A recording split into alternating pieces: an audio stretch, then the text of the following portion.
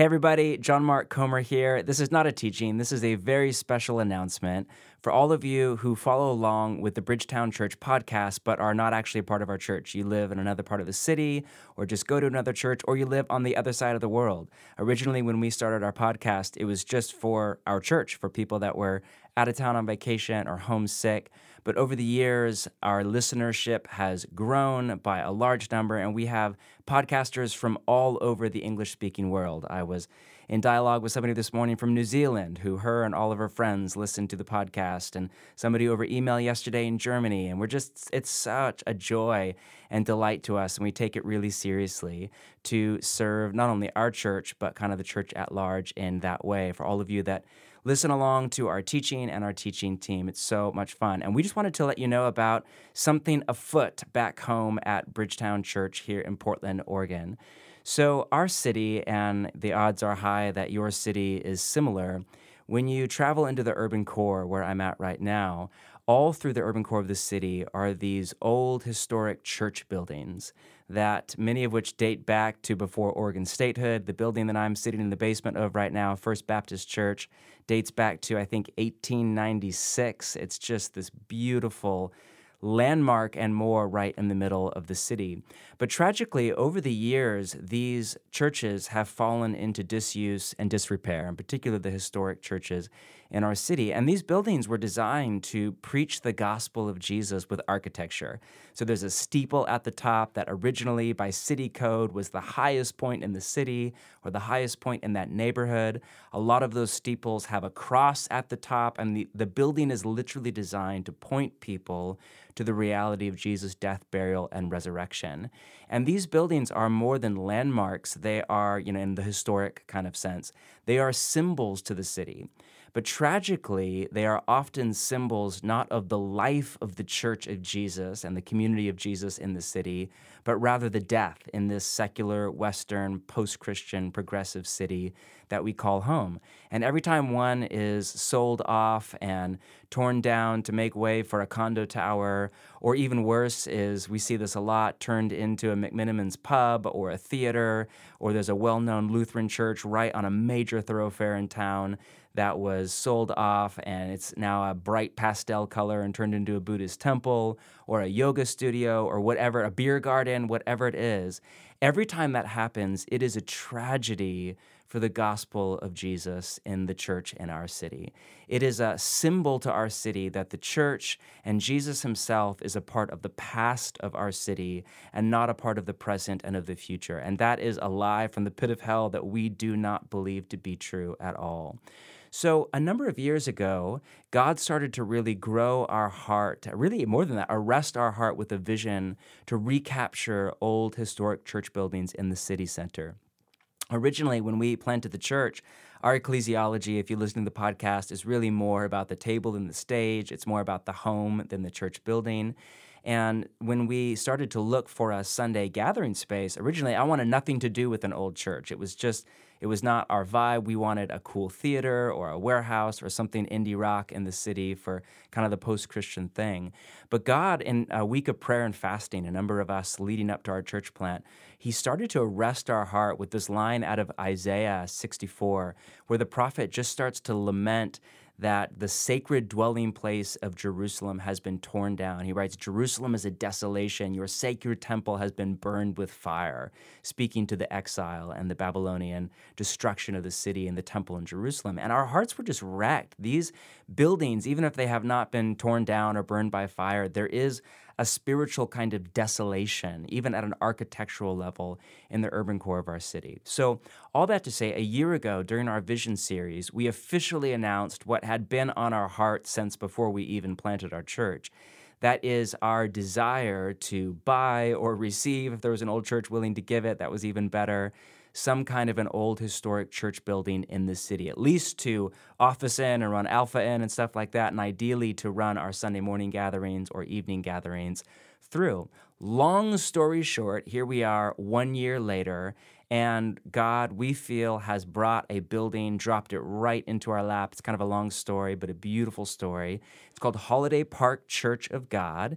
If you go to our website, bridgetown.church/give, there's a link there with a page full of pictures of the building and a video tour and kind of a video pitch for the building and a capital campaign around it. But it's this beautiful building built in the 1950s. And it's this mid-century modern gem. You would just love it. It's right at 21st and Tillamook, so really close into the river, right in the urban core of the city, in a great neighborhood. It's 35,000 square feet, which is big by any standards, and by urban standards, that's, it's not a megachurch, but that's megachurch status. It has 2 parking lots. Again, by urban standards, that's pretty much unheard of. All the parents are freaking out at the potential of 68 parking spaces right in the middle of the city. Easy access to get there. There's a beautiful, we would call it an auditorium. I think they call it a sanctuary, that we think has the potential to seat up to 600 or 700 people on a Sunday. There's space to run Alpha. There's office space galore. And it's just this beautiful spot, beautiful location, beautiful building. The building needs a renovation, but the bones are all fantastic. Anyway, I could go on for hours. And so we together as a church have spent the last month or so in prayer and question and answer and dialogue and just to discern. And as best as we can discern, it seems good to the Holy Spirit and our community that this is an open door and an opportunity from God. And we want to raise some money and buy this thing. The Holiday Park, the church that's in there, is down to about 25 adults on a Sunday morning. Wonderful people, been around for a very long time. The church itself dates back to before Oregon statehood. And they are basically, they are well aware that they are dying, and they want to die in the Jesus kind of way, in such a way that the death of their church, so to speak, brings life to yet another generation. So they have offered to sell us the building for $3 million, which is about, a third or so of what it's worth, just the land. And then they want to take all of that money and give it away to missionaries and mission organizations around the world, which is pretty cool. So it's kind of a double fundraising campaign to raise money to buy a building for Bridgetown, as well as to give to expand the work of the kingdom of God around the world. So we're right in that. Now, if you're thinking, why a building and why now? If you've ever been to visit our church, we meet in 2 beautiful buildings as it is, over on the east side on Sunday mornings at Old Laurelhurst Church, and then downtown in the evenings where I'm at right now at First Baptist, where we started. 2 beautiful churches that we love. So why a building and why a building now? Well, a few reasons. The main one I already said is just these buildings are symbols to the city. And we feel a spiritual responsibility. And honestly, I can't help but wonder if all churches should feel this in their city or their town. We feel the spiritual responsibility to keep these buildings from being torn down or worse, turned into something that is the antithesis of what Jesus is about, but rather kept in the family, so to speak, kept in the family of God and used from generation to generation for the kingdom and the kingdom work in our city. So that's honestly the main reason. We feel a spiritual responsibility to keep this building from going another direction. Another reason for us is, right now we rent out space on Sundays. We do setup and tear down, and we rent a tiny little office space during the week.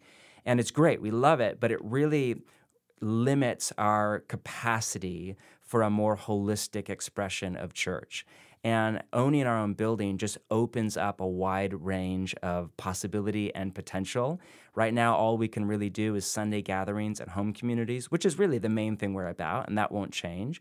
But this just comes with all sorts of options. There's space for a co-working space. We want to build out a hospitality center with a 50-foot table to run Alpha and just create this beautiful third space, as well as community events for the neighborhood. There's a 6,000 square foot fellowship hall in the basement with sunlight in it and a industrial kitchen. We want to open up space for a warming center for our neighbors without houses in the winter. We want to start basically a collection center for Refugee Care Collective, a nonprofit that started out of our church that's now statewide and citywide to welcome refugee families into our city. We want to start a department stores. This is one dream of sort for refugee families, foster parents, foster children, foster families, low-income people in our church, in the neighborhood, in the city, that has food and clothing that we donate, that we stock, and a way to restore dignity where people can come with that actual account and shop and get what is necessary for life.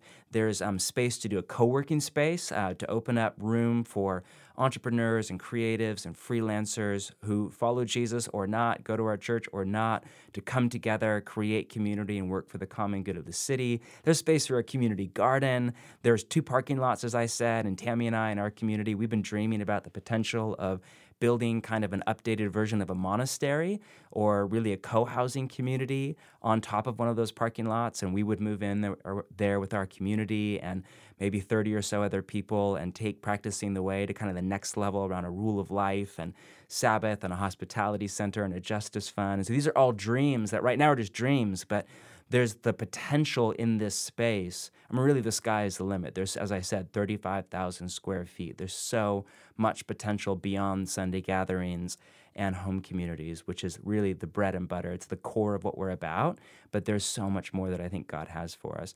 And then finally, our desire is really just to be rooted in the city. You know, right now we live under the threat of eviction at all times. We have great relationships with both of our landlords, and First Baptist and the Morning Church is owned by an older couple. We just have a great relationship, but still, we just never know what's going to happen, and the buildings are not ours. So there are multiple events and multiple conferences coming up this year that we were either asked to host or we wanted to host, and we just were not able to because we don't own the space.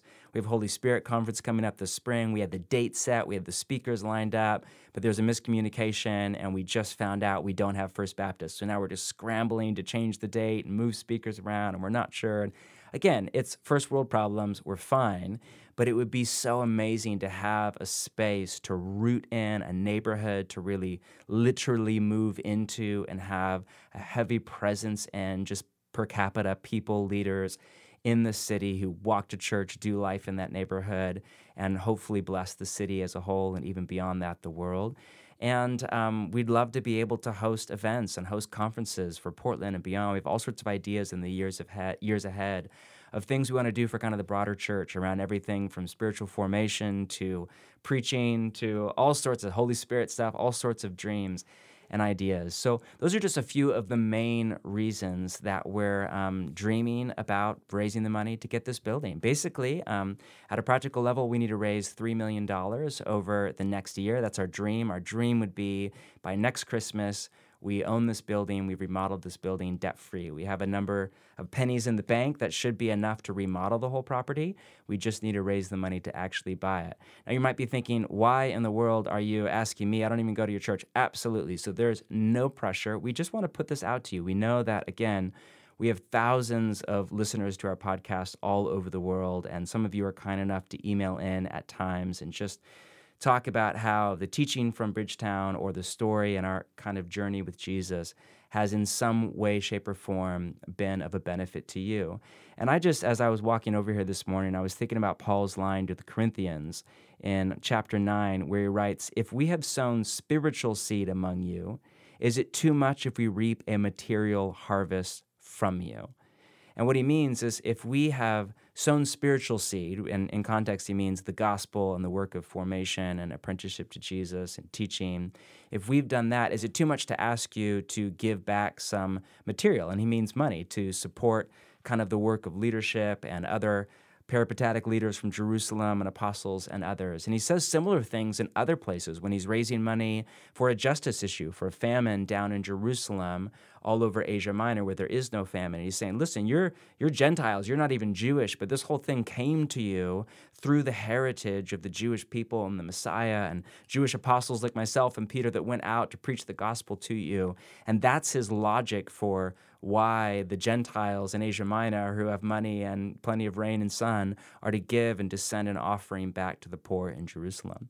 So whatever the example is, I like that paradigm, and we just basically wanted to invite you. If you are at all interested in, as my Pentecostal friends say, seeding into this, and they get that language from Paul in this agrarian metaphor.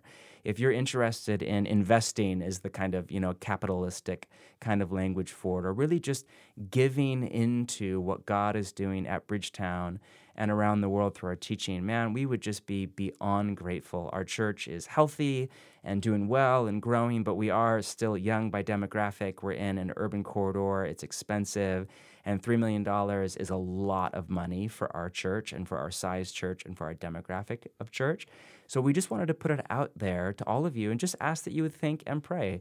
A few things. One, we ask that any penny you give, whether it's $5 or more than that, would be over and above what you hopefully already give to your local church. So just as a pastor, my advice to you, not command from the New Testament, but advice, is that you give to you're a part of a local church, and two, that you give to it, ideally starting with a tithe, 10% of your gross income, and then you grow and expand your generosity beyond that toward your church, toward the poor, toward people in your community in need, toward initiatives around the world, toward the gospel or the Bible Project or whatever your nonprofit of choice is, that you do all of that, but over and above your giving and ideally tithing to your local church. That is hard and fast my kind of advice to all apprentices of Jesus around the world who have that capacity.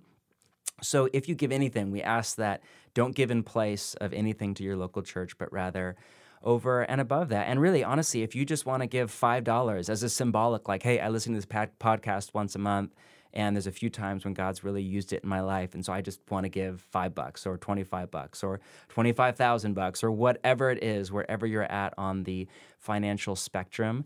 We just ask that, one, you give over and above. Two, if you want to give, just go to bridgetown.church/give. There is a link there to Holiday Park. That's the name of the building and the campaign. And there's, again, pictures, there's a video, there's a tour, there's frequently asked questions, there's a link to give either online or by cash or by check or whatever works for you. And finally, we just ask that if you are a regular listener to our podcast, would you just pause for a moment, maybe right now, or as you turn this off before you climb out of your car or finish your run or walk into the office or finish up your housework, whatever it is that you're doing right now, would you just pause for a moment and just ask if God would have you give anything? And that's no manipulation at all. We're just so grateful that you would even listen along, and it's an honor for us to serve you. It takes a little bit of time from our staff and Dave that I'm sitting right next to, who's silent. You maybe hear a light chuckle. I don't know if that will show up on the mic or not. But he's wonderful. It takes some of his time and the resources that we create, both through our podcast and through practicingtheway.org. We put all of that up for free, and we will continue to put all of that up for free. But we just wanted to create a little space. If you'd like to partner with us to seed into this field, so to speak, to see this voice and the kingdom of God expand in our city and hopefully beyond that to the world. And either way, I hope that if nothing else, you're inspired to dream for your own city, to dream for the symbolic architecture in that city, to dream for your local church, to give to it, invest in it, be rooted in a time and in a place, to take, as one of my friends says, spiritual responsibility for a geographic location. I love that. May you, may I, may we all take spiritual responsibility for the time, for the place, for the city, or the town that we call home. Grace and peace.